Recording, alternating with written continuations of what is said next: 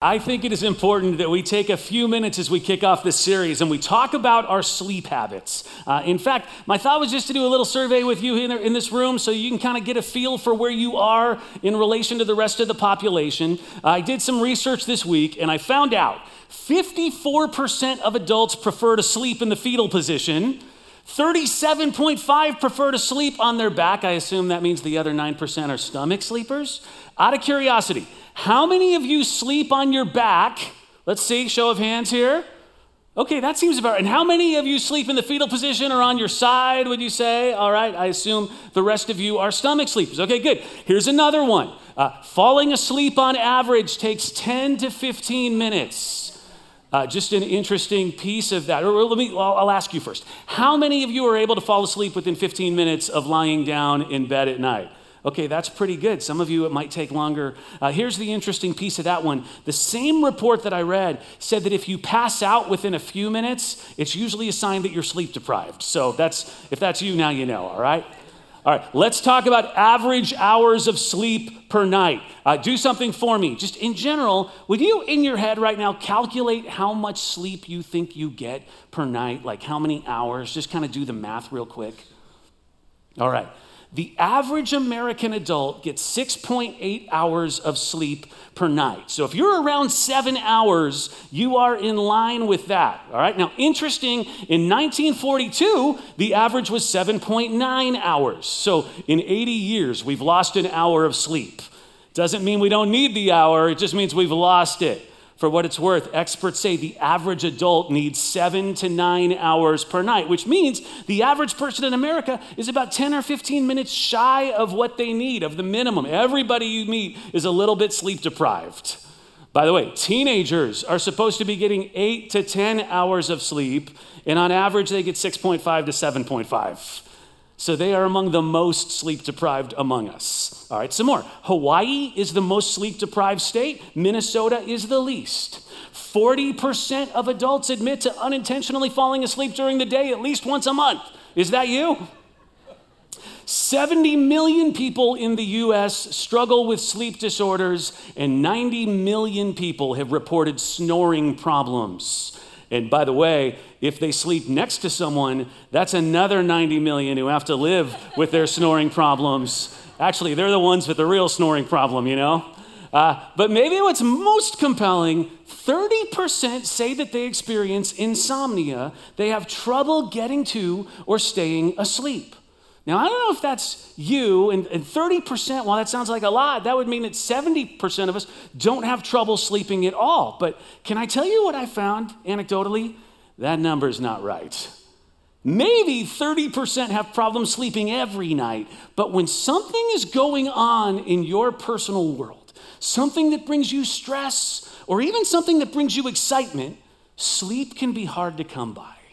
For example, if I know that I have a flight tomorrow morning and I'm heading out on a wonderful vacation that I've been waiting for all year, and I know I have to set my alarm for 7 a.m. to be able to wake up and get ready and get to the airport, guess who finds their body waking up at 4 a.m. in anticipation and not able to go back to sleep? Even if you don't have insomnia, you probably know what it is to respond to the things that are going on to you, in you, around you. Those things affect you.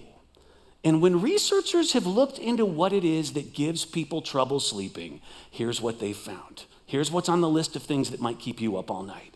Replaying the day's events or regret, thinking about your kids, physical pain that you are dealing with, your work, or we could say your school if you're a student, your financial situation, your excitement or anticipation over something coming up, coffee and screens, and finally, one of the top things that keeps you up all night is the person sleeping next to you. I mentioned listening to somebody snoring, talking in their sleep is another one. And actually, I've got one that I get to deal with every night, restless leg syndrome. You know what restless leg syndrome is? It's a thing where their person can't hold their legs still. The legs just kind of want to jump. In fact, the more they think about trying to keep still, the more crazy making it gets, and they have to move them. Point is, there are all sorts of things that keep us up at night. And even as you sit here today, if you're somebody who gets wonderful sleep and you're thinking, this is going to be so irrelevant to me, Okay, I have good news. This isn't really a series on sleep. It's a series about the things that are affecting you and what God would have you know about them. Because even if you're getting 8 hours, my guess is some of those things on that list right there are making your soul restless. You're just better at turning it off at 10 o'clock at night. Doesn't mean those same things aren't on your mind. And what I want you to know as we kick off this series is that God has some truths for you in the Bible that are meant to give you and your soul rest. He's got truths for you that he's hoping will give you some peace so that you can get some shut-eye. Listen real quickly to some of these verses in Scripture that tell us this, all right? Psalm 4:8 says, "In peace I will lie down and," will you say this with me? "Sleep, for you alone, Lord, make me dwell in safety." Psalm 127:2, "In vain you rise early and stay up late, toiling for food to eat, for he grants sleep to those that he loves." Proverbs 3:24, "When you lie down, you will not be afraid. When you lie down, your sleep will be sweet." Oh my gosh, sweet sleep sounds good. If that's what God wants for us, how do we get that? What is it we're supposed to know that helps us get back to sleep? That's what this series is all about. And again, if you sleep fine, what is it you're supposed to know about things that affect you a different sort of way? Today, what is it that God would have you know about the person sleeping next to you? Truth be told, if it's not snoring, talking in their sleep, even restless leg syndrome that keeps most people awake when it comes to their partner, here's what it is. It's conflict. I remember years ago when I was first married, somebody gave Andrea and I some marriage advice from the Bible.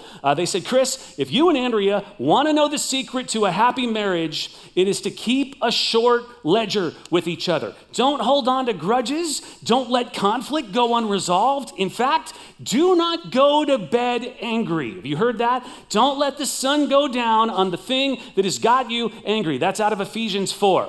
And I thought that that was good advice. I will take that to heart until I realized our arguments often start after the sun has already gone down.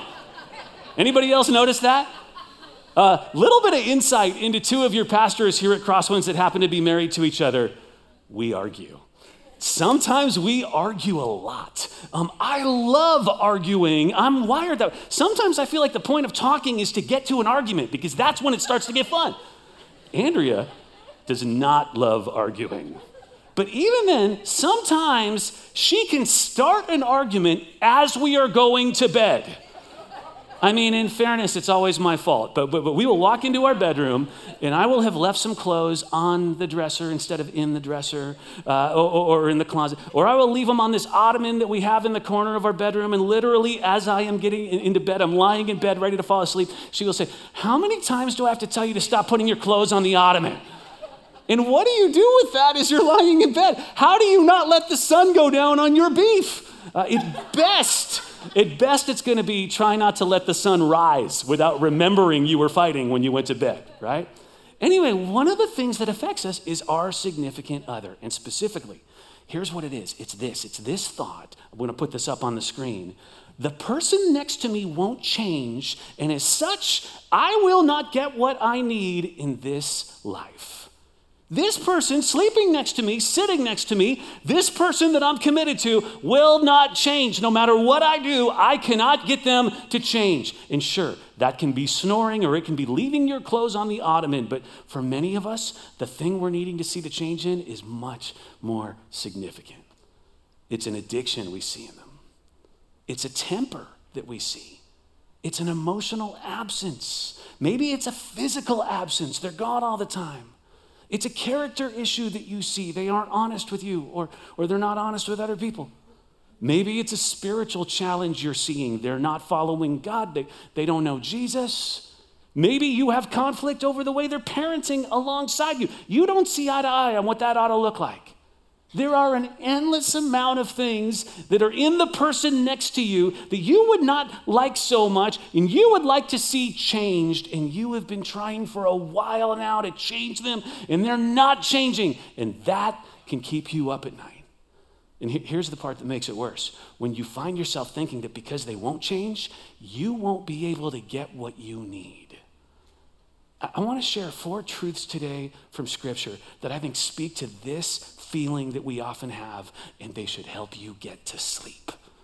The first one we find is in Matthew 6. Jesus is talking about worry. Now, I'm not going to read the surrounding verses that talk about worry because we have talked about worry quite a bit the past few weeks. You don't need me to read you another passage on worry, but smack dab in the middle of talking about worry, Jesus says this. Take a look. But seek first his kingdom, God's kingdom, and his righteousness, and all these things will be given to you as well. Let me fill in a little bit. All these things that you think you need, or better yet, all these things you really need, will be given to you when you seek God and his righteousness. And if one of the things keeping us up at night is this thought, I won't get what I need if they don't change, okay, what Jesus would have you know is, what you need is not in the person sleeping next to you. It is in God.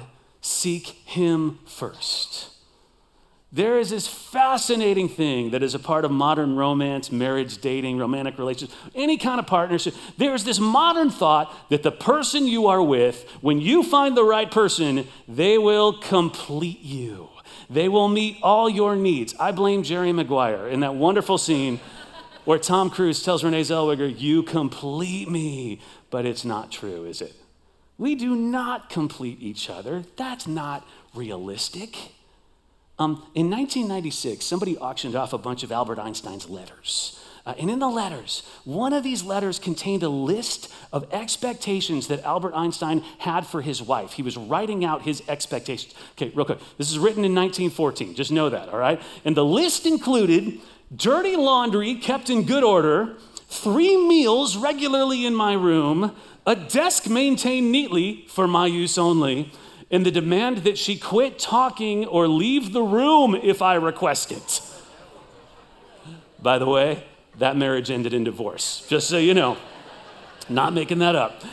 Check out this list. Check out this list from Housekeeping Monthly. This is 1965, and this is actually called The Good Wife's Guide. This is from 1965. It says, plan ahead, even the night before, to have a delicious dinner ready when your husband gets home from work. This is a way of letting him know that you've been thinking about him and are concerned with his needs. Prepare yourself. Put on some makeup. Put a ribbon in your hair. Be fresh looking. He's been with a lot of work-weary people. This one, prepare the children. Take a few minutes to wash them up, brush their hair, change their clothes if needed. Remember, they're little treasures, and he would like to see them playing the part. Have a cool or warm drink for him and arrange his pillow and take off his shoes. Over the cooler months, you should prepare and light a fire for him to unwind by. After all, catering to his comfort will bring you immense satisfaction. This one makes me... Let him talk first. Remember that his topics of conversation are more important than yours. Never complain if he comes home late or goes out to dinner or entertainment without you. Instead, try to understand his world of strain and pressure and his need to relax. Okay, why am I reading you this? Because while our understandings in marriage have evolved for the better, our expectations have evolved, today, we're still believing what lies at the heart of this concept, that our spouse or partner can somehow meet all our needs. And by the way, if you think doing your spouse's laundry sounds demanding, or having a fire ready and a pillow, if letting them talk first sounds demanding, try meeting the demands of somehow giving transcendence to your spouse, or unconditional love to your partner, or giving them wholeness, or somehow giving them meaning, or giving them worth. I mean, honestly, the things that we expect today from our spouse might be worse than the ones we read in that magazine, because these are things that only God can give. An article I read in a religious journal put it this way. It's so good. It said, the Western fixation on romantic love creates a crushing burden for mere mortals. It engenders a powerful myth regarding love, courtship, and marriage that a fallible human partner can not only share our passions, but sate our existential yearnings. Contemporary couples expect much more from marriage than it can realistically deliver. As Eli Finkel of Northwestern University observes, most of us will be kind of shocked by how many expectations and needs we've piled on top of this one relationship. And I wonder if when Jesus said, seek first the kingdom of God and his righteousness, and all these things will be added to you, I wonder if he was looking at a group of people who were seeking all of those things that they need in someone else, and it wasn't ever working. God says, seek me, and I will give you what you need. Okay, here's another truth in Scripture that I think he might have you know. The person who most needs to change might be you. Now, real quick, before we talk about that, I need to say this. There are some marriage situations that are abusive, and it is appropriate for you to get away from that spouse, and you should not assume the problem is you. Do not stay in an abusive relationship. If you need help processing that, we have a counseling pastor here, Sarah Holstra, who can help you think that through. You can find her on our website. But for the rest of us, the person who most needs to change might be you. Again, this is Jesus speaking one chapter later, and he's preaching, and he says this, do not judge, or you too will be judged. For in the same way that you judge others, you'll be judged, and with the measure you use, it's going to be measured to you. Why do you look at the speck of sawdust in your brother's eye, pay no attention to the plank in your own eye? How can you say to your brother, let me take the speck out of your eye, when all the time there's a plank in your own? You hypocrite, first take the plank out of your own eye, and then you will see clearly to remove the speck from your brother's. Now, you've probably heard this passage before. We tend to read it and we think about people we have problems with that we might be judging, like friends and coworkers and family, like your literal brother. You know, it says brother here. Okay, have you ever read this and thought about the person that you're sleeping next to? Let me change one word. Why do you look at the speck of sawdust in your spouse's eye and pay no attention to the plank in your own? How can you say to your wife or husband, let me take the speck out of your eye, when all the time there's a plank in your own eye? Wow, that sounds very relevant to me. Is it possible that the person who most needs to be changed in your relationship is you? A few years back, a comedian wrote a book called Modern Romance, and in it, he wrote about watching his friend search for a date on this dating app on his phone. It was OkCupid. And here's what he wrote. He wrote, Derek got on OkCupid, and he let us watch as he went through his options. These were women whom OkCupid had selected as potential matches for him based on his profile and the site's algorithm. The first woman he clicked on was beautiful, with a witty profile page, a good job, and lots of shared interests, including a love of sports. After looking the page over for a minute or so, Derek said, well, she looks okay, but I'm going to just keep looking for a while. I asked what was wrong, and Derek replied, she likes the Red Sox. This person writes, I was completely shocked. I couldn't believe how quickly he moved on. I mean, imagine the Derek of 30 years ago finding out that a beautiful, charming woman was a real possibility for a date with him. The Derek of 1993 would not have walked up and said, oh, wait, you like the Red Sox? Forget it. But Derek of 2023 simply clicked an X on a web browser tab and deleted her without thinking twice. See, here's what's going on. We are all looking for the perfect soulmate, even in the person we're married to. And the perfect soulmate, you ready for who they're going to be? Someone who's going to accept us in spite of our flaws. They're the perfect one for me because they're willing to put up with my flaws. And somehow, I expect them to have no flaws of their own. It's weird. We understand that flaws are part of the deal when it comes to us, accepting us, loving us. But when it comes to the other person, there are some things we need them to change. But here's another thing that Scripture says. Do nothing out of selfish ambition or vain conceit. Rather, in humility, value others above yourselves, not looking to your own interests, but each of you to the interests of others. Your job isn't to change them. It is to change you. A few years back, there was a really insightful New York Times article that talked about 3 views of marriage that exist, 3 different lenses people kind of view it through. And it said that most books on marriage, advice books, they approach marriage from the psychological lens. They say marriage is hard. And so you need to pay attention to things like agreeableness and harmony and empathy and niceness. And then the article said the second lens is the romantic lens. And by the way, that's the dominant lens in movies and in music. And you want to marry someone you are passionately in love with. You want your marriage to be full of that kind of romance. But the article said there is a third lens, which is the moral lens. And it pointed to a book by an author and pastor named Tim Keller, who passed away very recently.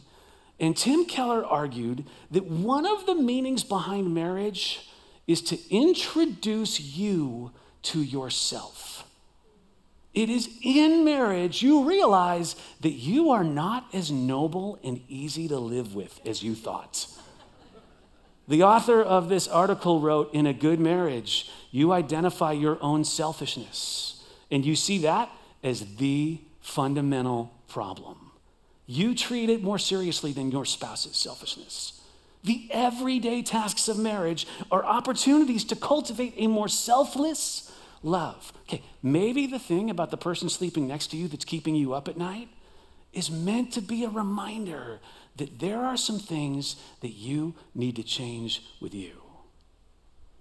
All right, 2 more truths for you. And these actually come from a story that we find in the Bible. I don't have time to read you the whole story or even most of the story, but it's about a guy named Daniel and a king named Nebuchadnezzar.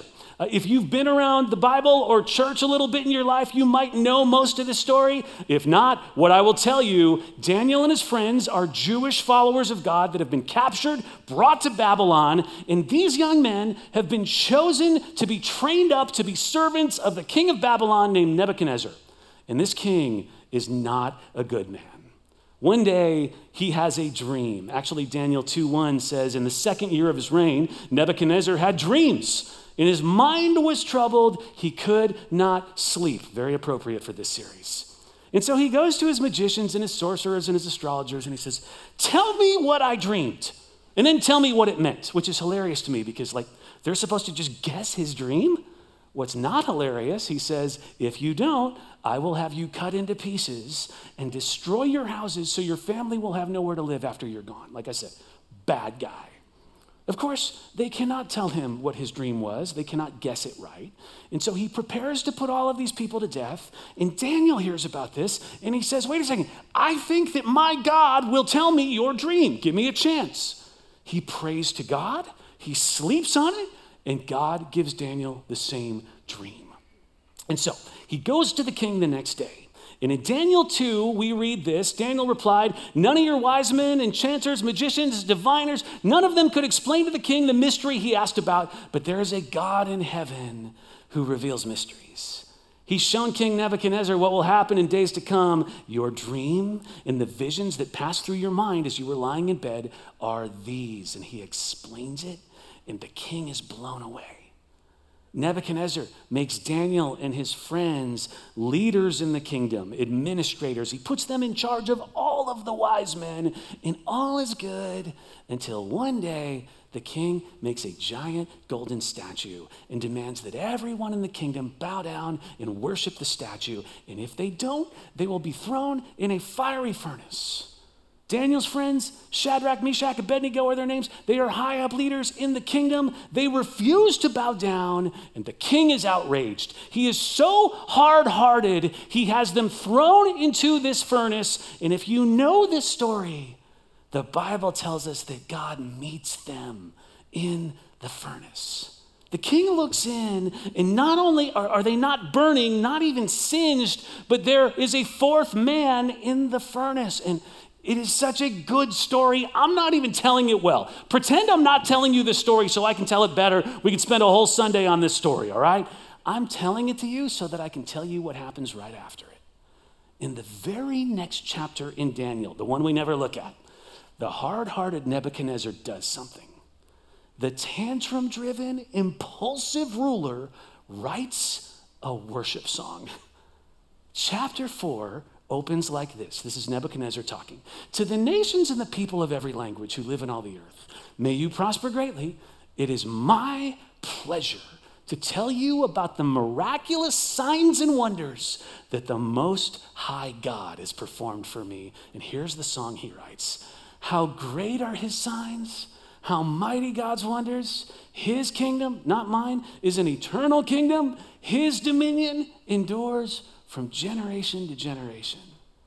And then the hard-hearted Nebuchadnezzar goes on to tell his story. This guy who was going to have all of his people cut into pieces, the king who threw 3 of God's people in the furnace, has a complete change of heart. And he later goes on to say in that chapter, I, Nebuchadnezzar, raised my eyes toward heaven and my sanity was restored. And then I praised the Most High. I honored and glorified him who lives forever. Okay, here's the third truth that should help you sleep. The only person who can change someone's heart is God. The only one who can change your spouse is God. Now, I don't know who your spouse or partner is. I don't know what is in them, about them that keeps you up or affects you. But what I do know is you are off the hook. You are not responsible to change them. And you don't need to lose sleep over how you're going to do it, what you could do different that would make change happen, why what you're doing isn't working to change them, because it's not your job. It's God's. The only person who can change the person next to you is God. And believe me, if he can change that guy, he can change who's with you. Well then what is your job? As we said before, it's to change you. That's number 2. But it's also this other thing we get from this story. We get it from Daniel. We get it from Shadrach, Meshach, and Abednego who get thrown into the furnace. Here's the 4th truth. My job is to keep honoring God while I show respect to this other person. These men continue to be obedient to God and actually seek God first and his righteousness, all while having to navigate their relationship with this difficult king. They don't compromise their personal integrity. They continue to honor God throughout. And if you read the story, they still show tremendous respect to this difficult king while they wait for God to do what only he can do, soften someone else's heart. And I would bet this morning there are some of us who need to hear that truth. Not just that it's not our job to change someone, that it's God's, but that our job is to continue to honor God while we wait. Look, we all know marriage is difficult. It can keep you up all night. No one's denying that. In fact, we're acknowledging that today. It is hard. Have you heard the statistic, 50% of marriages end in divorce? Have we all heard that at some point? That doesn't sound real hopeful, does it? Sounds like it's a coin flip. Although, can I say to you, that statistic is misleading. According to the Census Bureau, 72% of people who have been married are still married to their first spouse. It's second and third and fourth marriages that shift the average to make it look like 50-50. Also, if you heard that the divorce rate is the same in the church as it is outside the church, that's because lots of people consider themselves part of the church even if they don't go. They go Christmas and Easter. Research shows if a person was in church last week, if they were in church last week, the divorce rate dropped by 27%. Overall, regular church attendance lowers the divorce rate anywhere from 25 to 50%, depending on the study that you look at. Church matters for your marriage. That's a tangent. I know I'm selfish to tell you that, but I tell you that to say, I don't know what you struggle through as a couple, but you can get through this. There is hope. You have far more than a 50-50 chance. Most marriages do last a lifetime, and your partnership can succeed because God wants it to succeed. But what he would have you know, your spouse will not give you all you need in this life. He will. The one who might need to change is you. In fact, you're the only one who can change you. You are the only one that you can change. But God is powerful to change the person you're sleeping next to. And he can soften even the hardest of hearts. As I close this morning, I want to give you something to ask yourself. What are the things about my significant other that I need to release to God? What are the things I need to release to God that I don't have to change in them? And then, what are the things in me that I need to look at in myself? Finally, what are the needs I've been looking to have met through someone else that only God can meet? I want to ask you to stand with me. We're going to pray as we go. And I want to just pray for you that God meets those needs that maybe you've been looking to have met through someone else. God, we know that you have created us to have things in us that we need. We need companionship. We need community. You created us for that, but it doesn't mean that you can't meet those same needs in us other ways. And God, I ask this morning for my friends here, my church family here, some of us who so have been looking for something to change in the person we're with, and it never seems to change. God, I ask that you would do a powerful thing and change their heart. But in the meantime, God, that you would meet the needs we've been looking to have met elsewhere. Only you can meet them, God. You would not give us a need that you don't want to meet. I ask this week that we recognize that. And God, that you show us where you'd have us look into ourselves. And all God's people said, amen. Thanks for coming today. We'll see you next week.